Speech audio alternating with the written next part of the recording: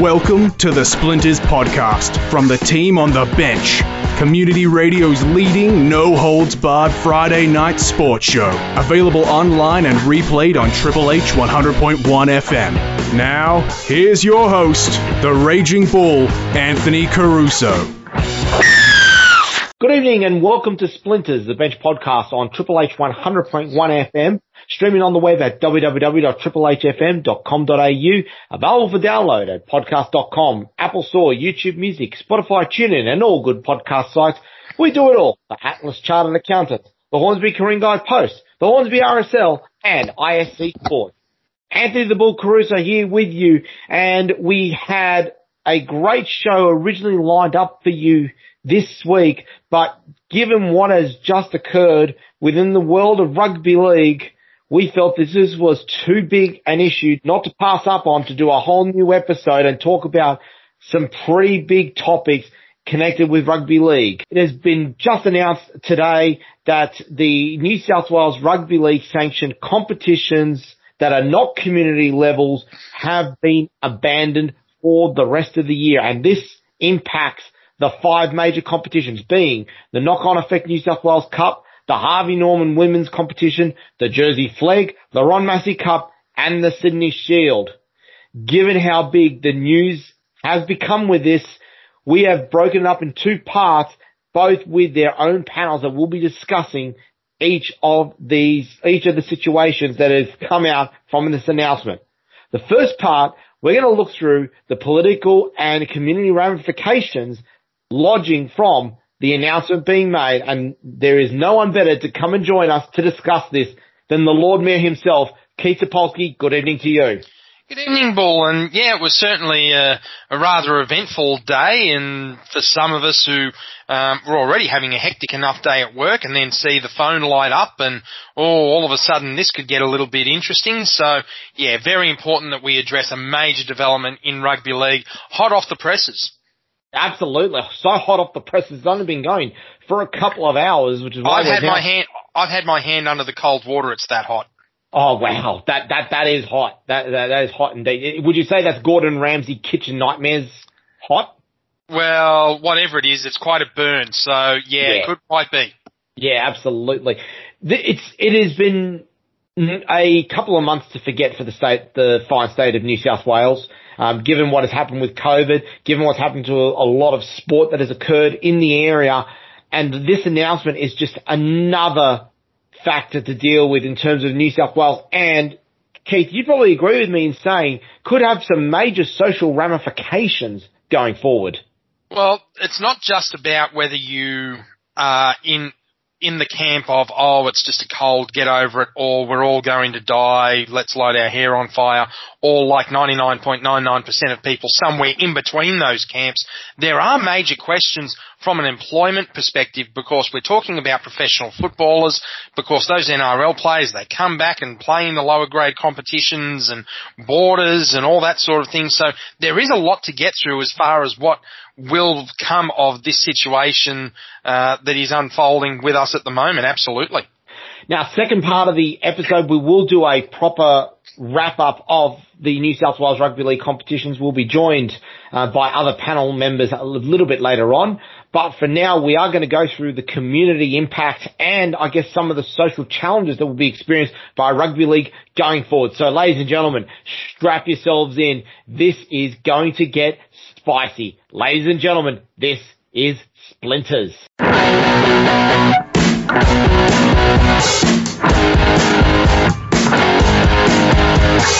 Let's get straight into it, Keith. And what we've got is going over the announcement. As we said, New South Wales Rugby League competitions, we're talking the non-community competitions, it's over for this year. But what we're seeing at the moment is a real divergence in policy now between what is happening at a New South Wales Rugby League basis and the NRL basis, almost reflecting what happened last year. Yeah, it is a bit of a problem because you've got a situation where the vaccine rollout, we're not going to get too political here, but we do have to address the major political factors that are impacting on rugby league and community sport in general. And the first one is the vaccine rollout, which has been painfully slow. You've got the problem now of the players in the NRL who are in their bubble. They're sealed away from regular population or the general public, which is designed to make sure that the virus doesn't get into the bubble. The problem you've got is that these squads contain 30 players, and those 30 players all need to play regular football in order to stay match fit, in order to stay in a decent condition so that they don't get injured because of the impact of the physicality during a game. So those players that don't play each week in first grade, they're going to have to go down and play knock-on effect New South Wales Cup with part-time players who aren't in a bubble because they work during the week, which means they're not in the bubble, and all of a sudden that breaches the bubble. So that's the first thing that you have to consider is how are these players going to stay match fit, particularly since we've had the lockdowns in Brisbane as well, where, okay, some of the NRL clubs, most of them actually, were going to start feeding players back into the Q Cup.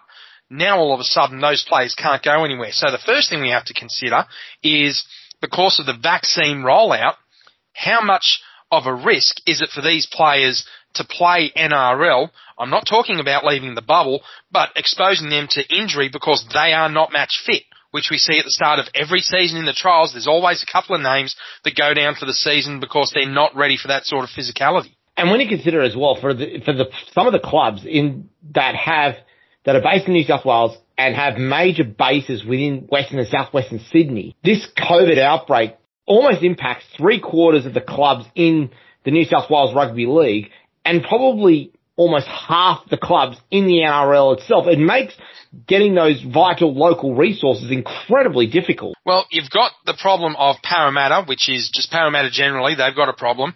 Manly is impacted because you've got the Blacktown Workers Sea Eagles. And then you got the Penrith Panthers, which are the Penrith Panthers, and they feed down to St Mary's. You got West's Tigers, who feed into Western Suburbs and East Campbelltown. And then you got Canterbury feeding into Mounties, and Mounties borders on the Liverpool LGA, part of the Fairfield LGA, and you don't need me to go through exactly all the dramas that are happening there. So there are all these clubs that are impacted to a large degree. And because you've got those feeder arrangements in place, where are you going to send those players? So now that they're in the Queensland bubble, as you say, you have to send them elsewhere because you can't put them back into that situation. And now that the competitions have been abandoned, there is absolutely nowhere for those players to go with the New South Wales clubs. What do you do in Queensland now that they've got lockdowns that, okay, they're slowly starting to come out of them, but they're going to have to play somewhere. Otherwise, you might get to finals time and you're going to have to call up a guy into a prelim final or an elimination final, even a grand final, hasn't played for 10 weeks. That's going to be a bit harsh, isn't it?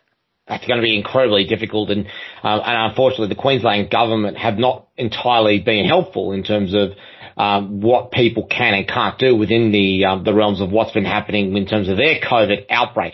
To their credit at least, the fact that they're allowing crowds back this week is probably a sign that it might be starting to get a little bit easier within Brisbane, but as we all know, it only takes one false move and then everything gets slammed shut again. Well, the problem that Queensland's got now is how much goodwill and how much political capital has been burnt up with the NRL, and we're seeing this conversation occur quite a lot in the News Limited papers about the notion of taking the grand final to Melbourne, or if Melbourne's not able to hold it, take it to New Zealand. Because if the New Zealand government is prepared to let the Wallabies in as a major economic factor, and waive the quarantine requirements because they've been in their bubble here in Australia and they're allowed to go out in New Zealand, well, why wouldn't you do the same thing for the NRL, given that, okay, it's the first professional rugby league, the first NRL that New Zealand fans have seen since 2019. Remember, New Zealand Warriors were on the road for the first 2 rounds last season before the draw was entirely rejigged. So if you're looking at something that might be a real economic boon for New Zealand, then I can think of far worse options than the NRL Grand Final. So all of a sudden Queensland could have burnt up that goodwill. Where do they go from there? Do they actually move the entire competition to New Zealand? I don't think they're going to do that, but you can certainly lose the masterpiece game. Okay, Sydney can't host it. Melbourne can't host it. I mean, there's no shortage of takers who are going to be in New Zealand. I don't think you're going to see it go to Perth or Adelaide, but New Zealand would certainly be a live option. I think absolutely that would be the case. one of the other discussion points that has come out about it is the way that the NRL, to their credit, have been able to pivot so quickly to ensure that the competition keeps going. And you know, we could go on ad nauseum about how well Peter V'landys and his crew have been able to do that. St. Peter V'landys. St. Peter V'landys, apologies, yes. The same can't be said for the New South Wales Rugby League. Now, granted, they've got far deeper logistical challenges that come about with running what is almost amounts to a semi-professional competition. But there were discussions about opening up the New South Wales Rugby League bubbles within, say, for New South Wales Cup in regional New South Wales. But as you rightly point out, half the team is made up of professionals who are on the books of the NRL clubs, and the other half of them are part-timers. The biggest problem you've got is mixing those two groups, because you are not going to get NRL clubs signing up another 5, 6, 7, 8, 9 players to NRL level contracts, full-time contracts, even if it is below the NRL minimum wage, which I think comes in at $130,000 a year. It is now, yes. Yeah, you're not going to get clubs signing up those players and spending an extra million, 1.1, 1.2 on jersey flag players as well to put them into a bubble in the middle of absolutely nowhere, which, all due respect to regional New South Wales, that's what these first graders would look at places like Mudgee, Dubbo, Parkes, Albury as being. It's basically, you think Canberra is considered in the middle of nowhere. Wait until you take these players to these country towns for 9, 10, 11, 12 weeks in a bubble. It's just not going to happen. And the finances aren't going to work. And then how are you going to accommodate the players? What are you going to feed them? Do they go out into the community? Because, well, we've seen what happened in regional New South Wales, because you got the problems on the north coast and further inland as well. There's just no possible solution for a New South Wales Rugby League bubble, and if you're going to criticise the New South Wales Rugby League for anything, and there's plenty I could criticise them for, this idea of the bubble is not it. It was never going to happen, and the fact that it didn't happen, anyone who criticises the New South Wales Rugby League for not pulling that off is a complete fool for thinking it was possible in the first place. Exactly the point. So where would that have left New South Wales Rugby League in terms of options on where they go next if they wanted to avoid cancelling the competition altogether? The issue you have is that by the time we even look remotely possible to bring some sort of competition back, we're looking at September, October. The season's not going to finish by then. You're going to have summer sports then knocking on the door going, hey, we need to have access to some of these grounds, especially when you're talking about the likes of the Ron Massey Cup and the Sydney Shield and the Harvey Norman Women's. It's just not feasible to discuss continuation of the New South Wales competition past October, because, as you say, cricket in particular is going to want access to those grounds. Where would the likes of the Belrose Eagles play? Where would the North Sydney Bears play? Where would the Newtown Jets play? It's just not an option to have that going forward. The biggest challenge you would have had was, okay, well, we'll wait until the NRL's finished, excuse me, and then we'll move it to just full-time rugby league venues. You're going to make semi-professional players play in November and December, because the way that people in government and the mainstream media are playing up the COVID situation at the moment, it is clear for all and sundry that the only thing that's acceptable is a zero COVID strategy, which means you have to completely eradicate this thing from community transmission before you're going to return to any sort of genuine normality. You're looking at Christmas until that happens, and even then, it may never happen. So what, we're going to just abolish the New South Wales Rugby League? Because, we can't get to zero COVID, so therefore there's going to be no sport. You have to wait until government gets its head around exactly what its long-term strategy is going to be for dealing with this. And you and I have worked with MPs before. I've worked for an MP before. I can tell you, expecting government to come up with a strategy for buying its lunch within 3 months is just, it's pie in the sky stuff. Well, we've seen from the state government today that they've almost all but given up on some sort of suppression or elimination of COVID-19. It's clear to see. And with the latest case numbers today, there is no way that they're going to be able to get this back down to zero. It's gone. It's run amok now. What you need to consider then is working with the government to be able to come up with a solution to be able to get those case numbers down so that something can happen into the future, even giving for an opportunity for competition to start on time next year. Central to all of this is the discussion around vaccines. Mm-hmm. We've seen, so far, according to the statistics that we've got, the vaccines have been quite effective, if nothing else, than preventing people from actually going into hospital. But the issue you have is going to come from a couple of sources. First off, you're risking players whose livelihood depends on staying fit and healthy, and the people who may have, and some of them may be rightfully so, an inherent risk that may come from having a vaccine. But then you have the requirement about whether they are in a position that they can enforce vaccination to occur amongst the players. Well, you've got two very different questions there. The first is the issue of players who may or may not, or even non-players who may or may not have underlying health concerns. There are plenty of people out there who have health conditions where if they were to go and get a vaccine, it could be as dangerous as getting the virus itself. That's because of their underlying medical conditions. That's not because of anyone lighting their hair on fire and saying AstraZeneca is the devil's spawn. This is about underlying health conditions. And then what happens if they have family members with underlying health conditions?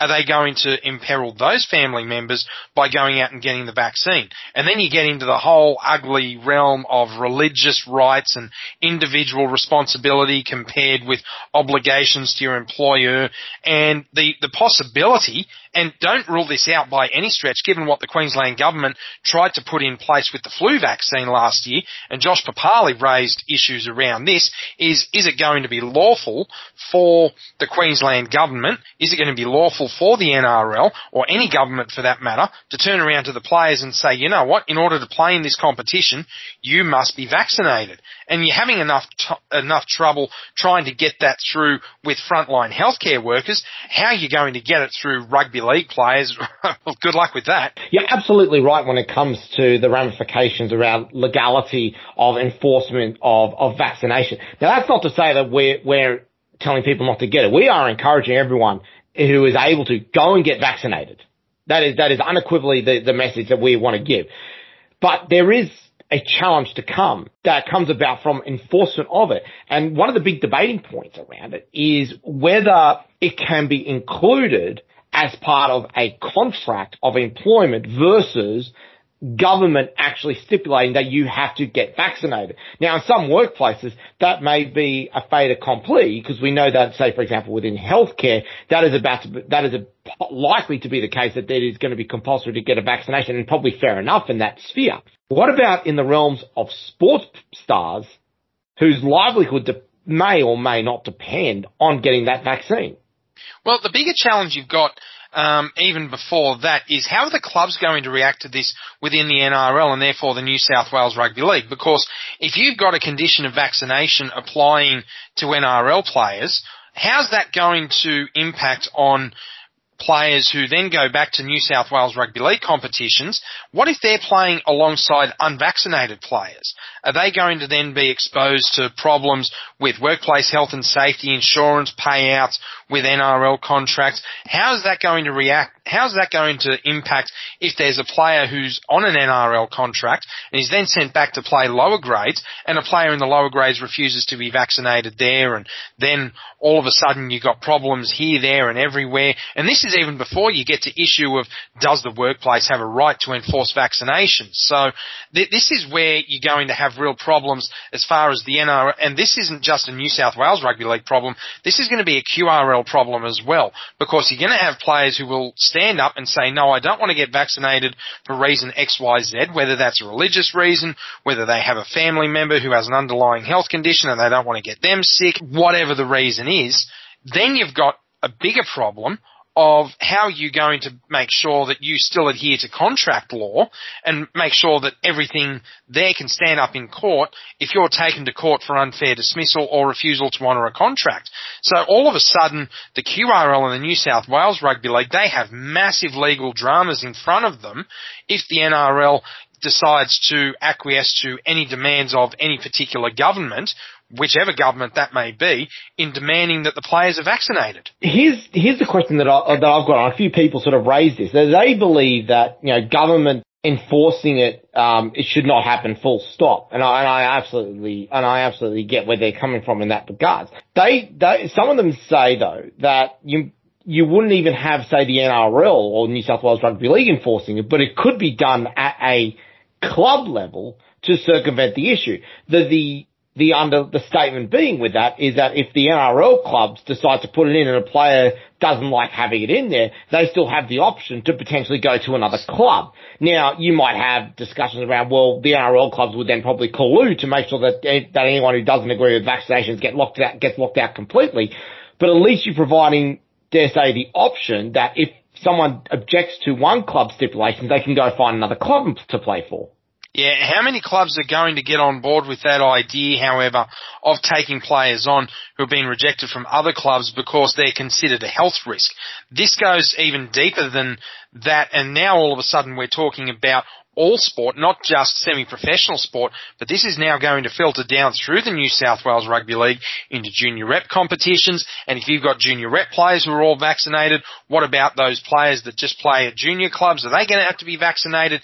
This is so much of a drama that we can't even comprehend what the New South Wales Rugby League is going to have to come up with in terms of a long-term strategy to be able to deal with this once everything returns to some degree of normality, which hopefully will happen before the end of the year, but realistically probably won't happen until next year. And this is something that we've noticed with sports in general is going to become a major issue, is that a lot of the biomedical requirements within sport and the regulations needed is very much lacking unless it's connected to a performance basis. Now, let's take a couple of examples that have happened over the last couple of years. We had, I think I remember a couple of years ago, and you might remember this, Keith, was where we had the Melbourne Storm end up with, I think it was about 6 or 7 players missing one particular game because they all legitimately ended up with a gastro bug that went through the entire squad, and 6 of them had to be ruled out on the day because they were,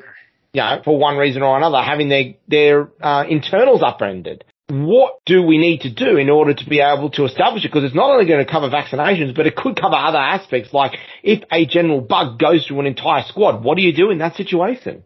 Well, it then begs the question, how exactly is World Sport going to address this? Not just the New South Wales Rugby League, because if you have a bug that goes through the entire squad and you're needing to eradicate that bug just to make sure that the team can compete on the weekend, whether that's gastro or COVID or something else, okay, at what point are you going to declare that, okay, this is a performance-enhancing substance? Because if you find that there is a treatment for rapid elimination or rapid expulsion from the body, if you like, of COVID, and that is a steroid of some description, are you going to have a SADA allowing that? Are you going to have the NRL allowing that? Is the NRL going to come into conflict with a SADA? Is the NRL going to have its accreditation stripped?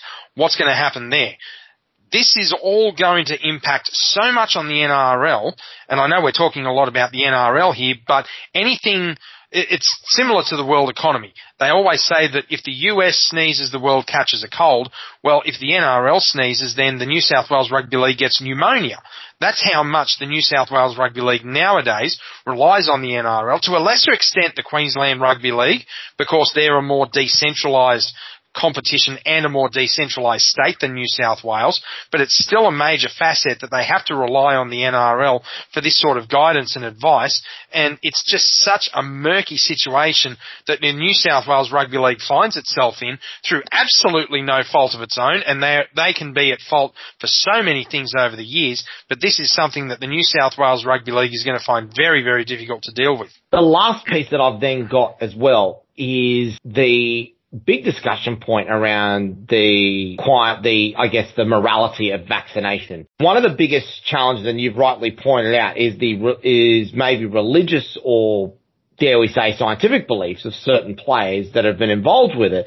And we saw the classic example, as you mentioned, with Josh Papali, mentioning that there would be objections within certain religious groups around the concept of vaccines. And we know that quite a few players from Western Sydney in particular have very strong beliefs within Jehovah's Witnesses who have a mandate within their church that vaccinations are against the teachings of their church. So even if even if they decided to then go down the pathway of saying we need to have as many people as possible vaccinated within this, how does the NRL and New South Wales Rugby League position themselves in such a way that they can circumvent some of these morality issues that are going to be raised by, in particular with some of these players who will have objections either on a religious or maybe their own, dare we say, scientific, and I say that in inverted commas, backgrounds? Well, I'm trying to avoid giving scientific judgments and opinions because that's not what we're here for, and I'm not a scientist either.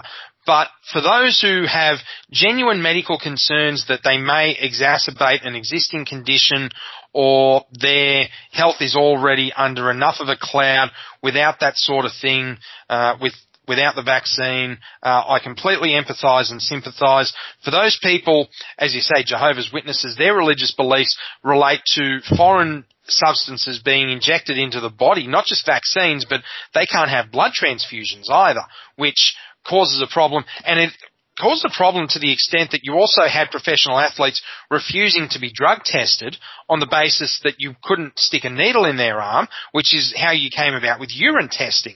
It wasn't about the greater efficacy of urine testing. It was about the fact that they were able to do that without breaching certain athletic beliefs. But if anybody goes out there, quotes science and says that, 5G is going to be installed in your brain if you get the vaccine, well, okay, yeah, go back and have another schooner sort of thing. The problem, as you say, is with largely Western Sydney-based players who are members of, I wouldn't call them fundamental Christians by any stretch, but certainly more doctrinaire Christian groups than might otherwise be prevalent. And when you've got such strict adherence to Scripture, all of a sudden, if you've got a professional sporting organisation infringing on your religious beliefs, just imagine the holy hell that is going to be raised, pardon the pun, if they're going to infringe on their most basic tenets, given the drama we've already seen with a certain former Wallaby, former Kangaroo, former AFL player who claimed that he was simply exercising his freedom of speech and freedom of religion to voice his thoughts on a certain passage of the Bible. And this is going to be a challenge that they're going to have to come across and deal with over the next couple of months as they try to work out how they're going to get themselves set up for next year. In your opinion, and this is only your opinion, not necessarily the views of this radio station, where do you think the balance needs to be struck? If I knew that, then I doubt that I'd still be a radio host elsewhere, but I think I'd be pulling in much better money than what I am as a radio host too, just quietly if I knew the answer to that question. The problem that the NRL is going to have is trying to figure out how much of a balance can be struck in order to keep everybody happy. And I'm not just talking about players, I'm talking about governments as well as religious organisations, as well as religious players, as well as families, as well as workplace law. Because we're not going to see a change to workplace law just to accommodate the NRL. And this is a wider problem that sport is going to have. I think you could be seeing over the next 5 or 6 years a complete shift in exactly what it means to play community sport, semi-professional sport, or professional sport throughout this country until governments actually get on board with the idea of living with COVID, which they talk a big game about, and they say, oh no, we're not pursuing a zero COVID strategy. Well, that's what your press release says. So, let's start calling a spade so that we can get on with figuring out a strategy here. Keith, always a pleasure to have you on. We'll let you get back to it, but obviously this is going to be a hot button topic over the next couple of weeks. Absolutely it will, and there's more than enough interest to keep things going in the media world trying to figure out exactly what comes next here. Absolutely. We're going to take a break, and when we come back, we'll go a full wind-up of all the competitions that have now closed within New South Wales Rugby League. You are listening to Splinters, the Bench podcast, on Triple H 100.1 FM, streaming on the web at www.triplehfm.com.au and available for download at podcast.com, Apple Store, YouTube Music, Spotify, TuneIn, and all good podcast sites. We do it all for Atlas Chartered Accountants, the Hornsby Coringa Post, the Hornsby RSL, and ISC Sports. We'll be right back. Bowling is back in Hornsby. The Attic offers a 10-pin bowling experience like no other, with Australia's first ever augmented reality scoring experience that will take your game to a whole new level.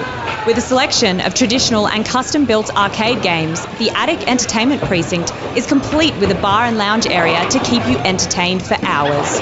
Specialising in kids' parties and celebrations, the Attic at Hornsby RSL Club is perfect for your next special event. Whether it be an afternoon out with the kids or a night out with friends, it will be an unforgettable occasion that will bowl you and your guests over. Visit our website, theattichornsby.com.au for more information. The Attic, proud sponsors of Triple H. Do you think the government deserves more of your hard-earned money? If not, make sure you talk to Atlas Chartered Accountants. Atlas Chartered Accountants makes sure the money you earn stays in your pocket through legal tax planning strategies, from finding that last tax deduction to tax-effective business structures for asset protection purposes, so you can invest in what really matters, your family and business. Visit their website at ihatetax.com.au. Atlas Chartered Accountants. They are dedicated to you and dedicated station sponsors of Triple H 100.1 FM.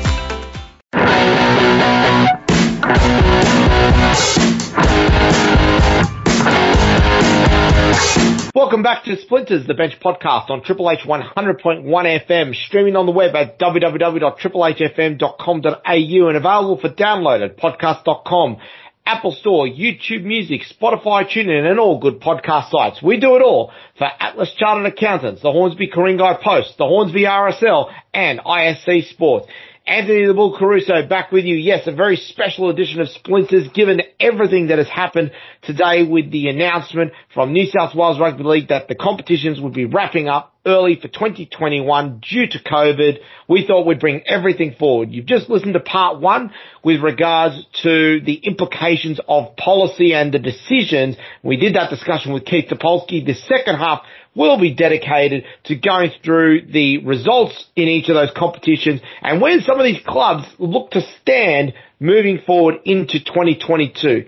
With that in mind, we are going to bring in two callers who have been following this competition quite closely and have been involved in a number of calls throughout the season. First off, he is the wise man himself, Matt Mears. Good evening to you. Good evening, Caruso. Good evening, all. It's good to be back on Splinters. It's been a while. It has been. It's going to be a big month coming up for you and I very soon because, of course, as a quick preview and a bit of a sneak peek for September, we're going to have cricket wall to wall for a month. As I said, it can only get better for Splinters when cricket's involved. We just got to hope that we can actually get on the field. Well, that is absolutely the hope that we need. Joining us tonight, the spicy chorizo. We've seen plenty of him and we can't get enough of him, so we had to bring him back on. Dom Rizzuto, good evening to you. Good evening, Caruso. Good evening, Mizzy. Good to be here. What a sad time it is to be here talking local rugby league. It holds a special place in all of our hearts here on Triple H and on Splinters.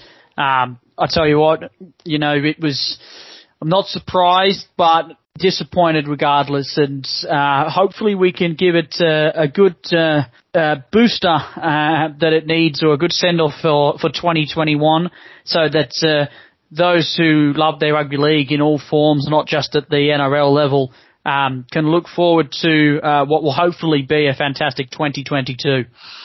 Yeah, absolutely. We've got plenty to talk about because, of course, we've got 5 competitions that we need to cover as part of this. So let's get straight into it. And let's talk to the feature competition itself, the knock-on effect New South Wales Cup.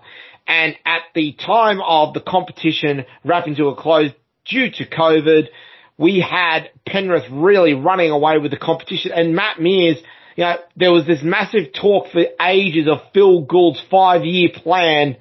It's taken them 8 years. But they finally done it, and geez, don't Penrith look strong right through the competitions? Well, of course they do, and that comes down to, yes, the quote-unquote 5-year plan. That probably took them maybe a year or 2 or maybe 3, a bit longer, but it's come to fruition. As I said, when you've got that nursery like they do in Penrith and can just bring those juniors through, and success breeds success. So you see the success in the NRL team, that spills its way down into the New South Wales Cup team, and it spills its way down to St Mary's, where where they feed from into those two teams. And as I said, they are the envy of the league at the moment. They can be at the top of the NRL, and be at the top of the New South Wales Rugby League as well. It does make it a place that, as a player, you want to go to. And Dom, they won this competition by sub-margin as well over the likes of Parramatta, the Western Suburbs, and the North Sydney Bears. Yeah, head and shoulders above everyone else this year. Penrith in the New South Wales Cup, or I should say the Intrust Super Premiership. Or the knock-on effect cup. It's the knock-on effect cup, but yeah. Or no, I was getting there. I was just rolling through the amount of names that we've had changed. Oh, the Canterbury Cup? Canterbury Cup, that's the next one. So, Jim Beam Cup was something different, wasn't it? So yeah. we've got a bunch of names for it, but in the reserve grade, the Panthers have been very strong. And to think that, there's probably some, they could probably pull some of those players out and then put some of those NRL quality players in there as well whenever they like. It's been, as you mentioned, a good place to be for a player and for a fan over the last couple of years at the foot of the mountains. And, the way they've set themselves up, they're obviously going to be primed for success for the future moving forward, as all organisations should be run. I think that this is where I often feel that the salary cap, I feel like will never allow a business will never grow whilst an organisation and the sport will never grow whilst the salary cap's in place. I think the Panthers are doing the right things by making sure that their back office and their grassroots are in place so that they can continuously have a success at the top. So well done to them. I'm sure that they'll be eyeing off an NRL Premiership again this year. Well, not again, their first one in quite some time this year, a final again for sure. And it'll be, off the work and the pressure that has been done by the reserve grade side that's pushing those players to make sure that they perform every week and are in the NRL jersey each and every week. Let's go through the rest of the competition, because there are, of course, a couple of notable discussion points to come from this. Of course, Newcastle finishing in 5th place on 25 points, just ahead of the Newtown Jets, and two teams that warrant particular mention given changes and allegiances that have occurred over the off-season. Matt Mears, we are, of course, talking about Mounties and the Canberra Raiders. Mounties changing from having their allegiance with the Canberra Raiders. Canberra deciding to go it alone, which in this day and age, it's a bit a questionable decision. Obviously, you see the pros and the cons for both. Obviously, if you like the Sea Eagles with the Blacktown, or you like the Bulldogs now with Mounties, obviously a lot of cost saving with being able to send your reserve players and your top 30 guys that aren't getting a crack at first grade down to these teams to be able to get some much needed match practice. But also the Raiders now going it alone, they're able to run the club as they wish and essentially make them the Raiders light and run the same plays. So when the players come back up into first grade, they're ready and raring to go. They know the set pieces. They know how the team drills. So it is interesting to see those allegiances change from time to time. Obviously, Norse being another one. They were formerly with South and then a couple of years ago changed to the Roosters. It happens from time to time, but as I said, with Mounties, obviously they're looking to have that top allegiance to an NRL club to make sure they have the cattle to ensure that they can compete in this New South Wales Cup. And I think with 6, particularly when you're talking about a club that was aligned to the team that's stone dead last in the NRL and talking about a lot of their top 17 shouldn't be playing NRL, to be in 6th and in with a shout of making some headlines come finals time, I think they were pretty much punching above their weight with some of the cattle they had compared to, say, the Bears that finished 4th, having some of those bigger Roosters top 30 players being available every week. No surprise, Dom, about St George Illawarra finishing in 9th place, reflecting sort of where the first grade team is going. But two teams that I think massively underachieving relative to the form of their NRL compatriots are the Blacktown Workers Sea Eagles and the South Sydney Rabbitohs. Well, you will know this too well, Caruso, that the Manly Sea Eagles / Tom Trbojevic team are only as good as their number one. So as soon as he leaves the field, there's an incredible lack of depth to fill his position. Same when they lose a halfback, same when they lose a dummy half. You know, they've got some stocks up front, but, you know, Sea Eagles have been devoid of depth for quite some time, really. And it's something that I know the club is probably thinking about and building towards. But obviously their best 17 is in that NRL squad, and if you lose one from that best 17, it's a dramatic drop in quality. South Sydney are the same. They're losing players and their salary cap is shot to pieces. You only have to look at the departures, I should say, from their first grade squad that's going this year. The likes of Jaden Sewer, Adam Reynolds, Dane Gagai, the most recent one, all signing contracts to go play elsewhere. They've got salary cap troubles. And I think George Burgess is going now as well, if I heard correctly. George Burgess was an at Souths. He left a couple of years ago. He's going over to the Dragons, but he wasn't a part of this South Sydney squad that's leaving. I'm sure that there's other players who are, you know, probably going too. I think that they're banking on their juniors to come through and do a job for them. I think that they've got some high quality coming through, but that reserve grade squad, it's devoid of some quality at the moment, and I don't see it sort of improving over the next season at all. There at the moment, they've got some cap issues, South, you can clearly tell, and they need to fix it. So I think that's reflecting in their reserve grade side, because they've dropped drastically from where they were a couple of seasons ago when they first re-entered the comp with the reserve grade squad. And I think that, you know, they're going to need to find something. Sign some results soon if they want to keep justifying themselves in this particular competition, or why they even wanted to be in it in the first place after they ditched the North Sydney Bears in 2019. Going through some of the stats in terms of the players in the competition, I'm very excited in terms of what the prospects are looking for the Western Suburbs Magpies, in particular with the likes of Jock Madden, who topped the points tally, and Kaya Cooper, who topped the tries alongside Bronson Garlick and Alan Fitzgibbon, both players coming through and looking very dangerous in their mind. One other name I want to bring up as well, Matt Mears, is a guy we've seen come up through the ranks of New South Wales Rugby League and could be a smoky to play NRL in the near future, is Kurt Falls, who topped the goal scoring charts this year. Well, as said, another one of those Panthers that are coming through like a Raider Knots, and if he was at most of the other clubs, particularly with what we're seeing now with the COVID bubbles and the amount of injuries and people having to leave, he probably would be getting a first grade jersey somewhere down the line. But just with the stacked roster that the Panthers currently have at the moment, and they seem to be able to just bring the next guy up, unfortunately there's just not a spot for him now, but he's certainly putting the pressure on for 2022 to make sure he's a major part of that top 30 squad. And the other one to mention, which is an interesting one, Dom, Jordan Rankin, who, of course, we know for ages was jumping in and out of the West Tigers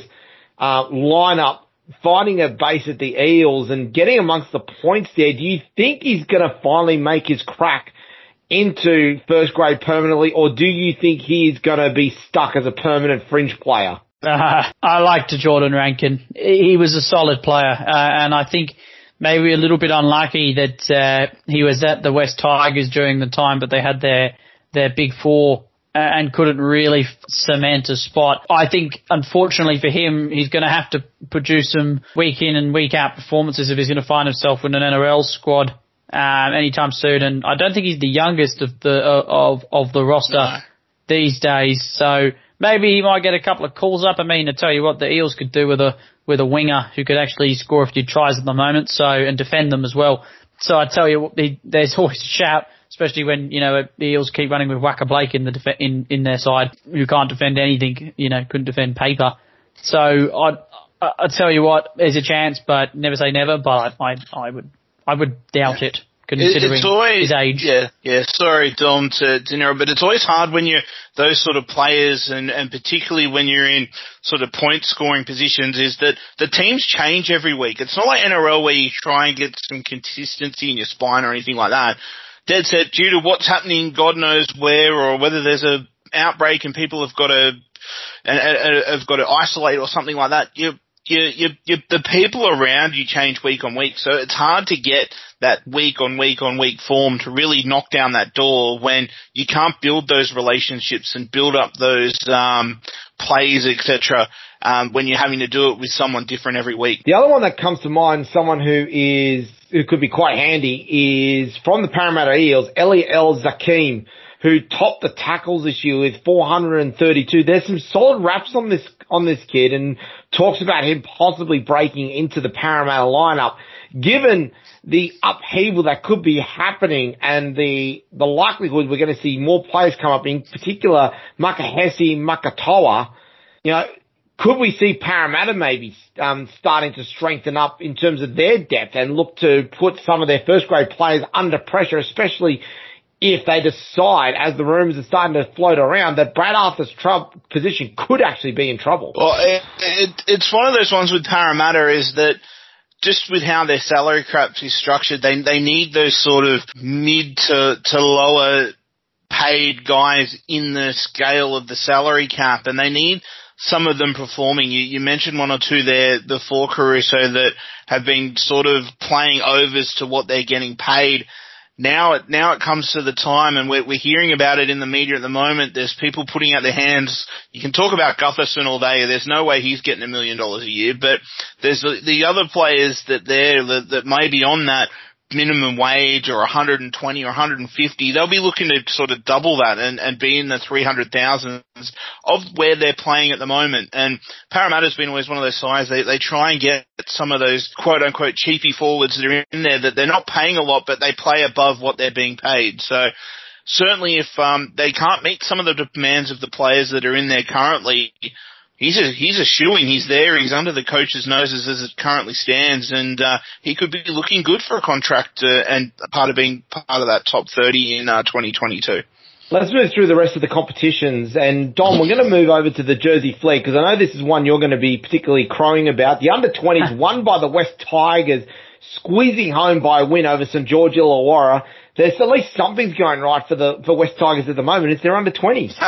Yeah, incredibly. I mean, they drew an incredible 9 times, which was, I think, insane. I mean, there was a lot of draws in the Jersey Flegg this year. The newly appointed Thunderbolts drew 11 times during the course of the season, which is... I think you'll find there'll be a few of those games will be ones that were like called off for COVID and stuff like possibly, that as well. Yeah, very true. Quite possibly. And the West Tigers, went through the season undefeated, quite incredibly, really, because when you think about the way that the NRL team is going at the moment, you would think that perhaps maybe give some of these young guys a run. But I think they've probably done the smart thing and kept the team, I suppose, in place. And as you can see, a lot of these games, as you mentioned, pretty much from June, have been draws between all the sides. So again, really good to see that the club has got a fresh bunch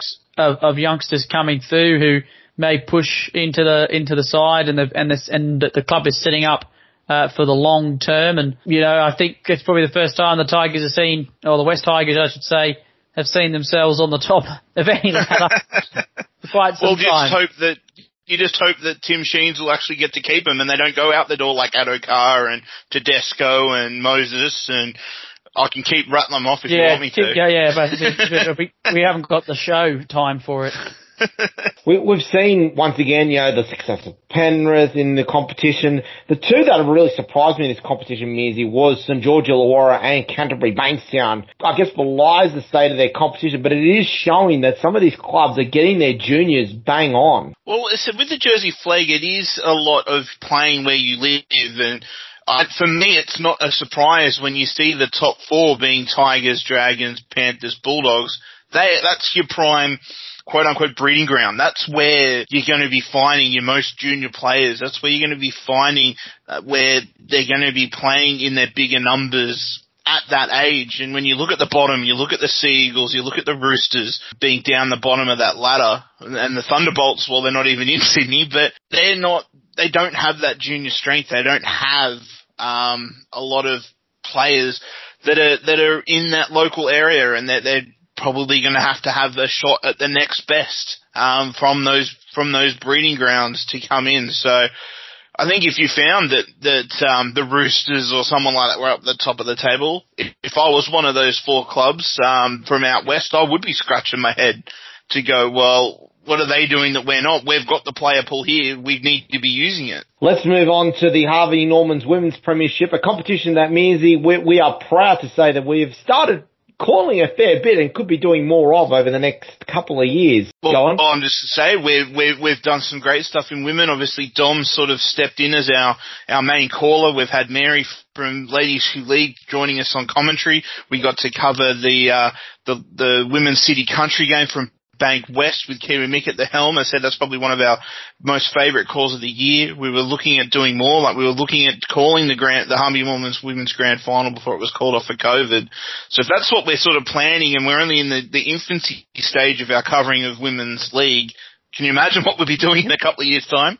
Yeah, absolutely. So, looking forward to really covering that. And by the way, we should mention as well that Mary Kay will be making a return and making her debut on Splinters later on as we preview NRL Women's for their season, and she'll be joined likely by Pierre Pritchard from the North Sydney Bears. So looking forward to having that one there. But let's get into this competition as it stood when COVID shut the competition down. The Central Coast Roosters winning the competition over Mounties and Cronulla Sutherland, but those 3 teams really did run away with it, didn't they, Mearsy? Well, they certainly did, and as I said, from our calling or watching the games before the Bears men's games that we called on Triple H, you could see that they had maybe just a little bit of a heads up. The Helensburgh Tigers in 4th as well. You could see a lot of the representative players were sort of spread between those few sides. So when you have that quality in your ranks in a competition where it's not fair to call it the NRLW reserve grade, because it's not, but it is a secondary tier to the NRLW. So you do have a vast spread of player talent throughout the competition, and this is another one where I'm excited that hopefully we get to do more and more with this on Triple H, because as you see the women's game grow, you see the quality of these games just growing with that as well. So, as I said, this will be one to watch in the next couple of years, because as well as the opportunity to see some of your big stars play, you also get to see the stars of tomorrow as well. There's an interesting point there, Dom. With the growth of Women's Rugby League, what chance do you think there is of continual expansion of the NRLW to incorporate some of these clubs that may not currently be represented within the NRLW competition, knowing as well that there is pressure on other clubs currently unrepresented to put a team in? There isn't. I'll tell you what, Crusoe. I've spoken strongly about this many times. There isn't pressure on clubs to put teams in. There's pressure on the NRL to allow teams to be put in. The fact that teams like the South Sydney Rabbitohs and the Cronulla Sharks don't have teams in the NRL is an absolute farce. Now, from what I understand, I've heard different, like when I was there when South Sydney Rabbitohs were one of the big 2 that had women's teams, and they were advocating for women's teams to be in the competition, and they gave it to the Sydney Roosters instead, was simply astounding.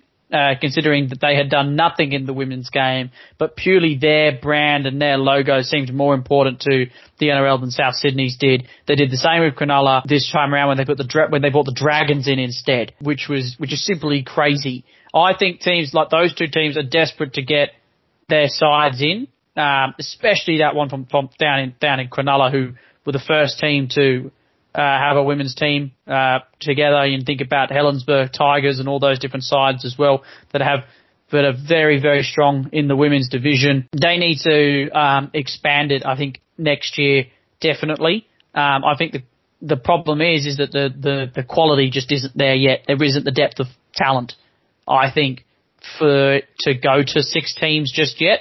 They're still probably a few years away, in my personal opinion.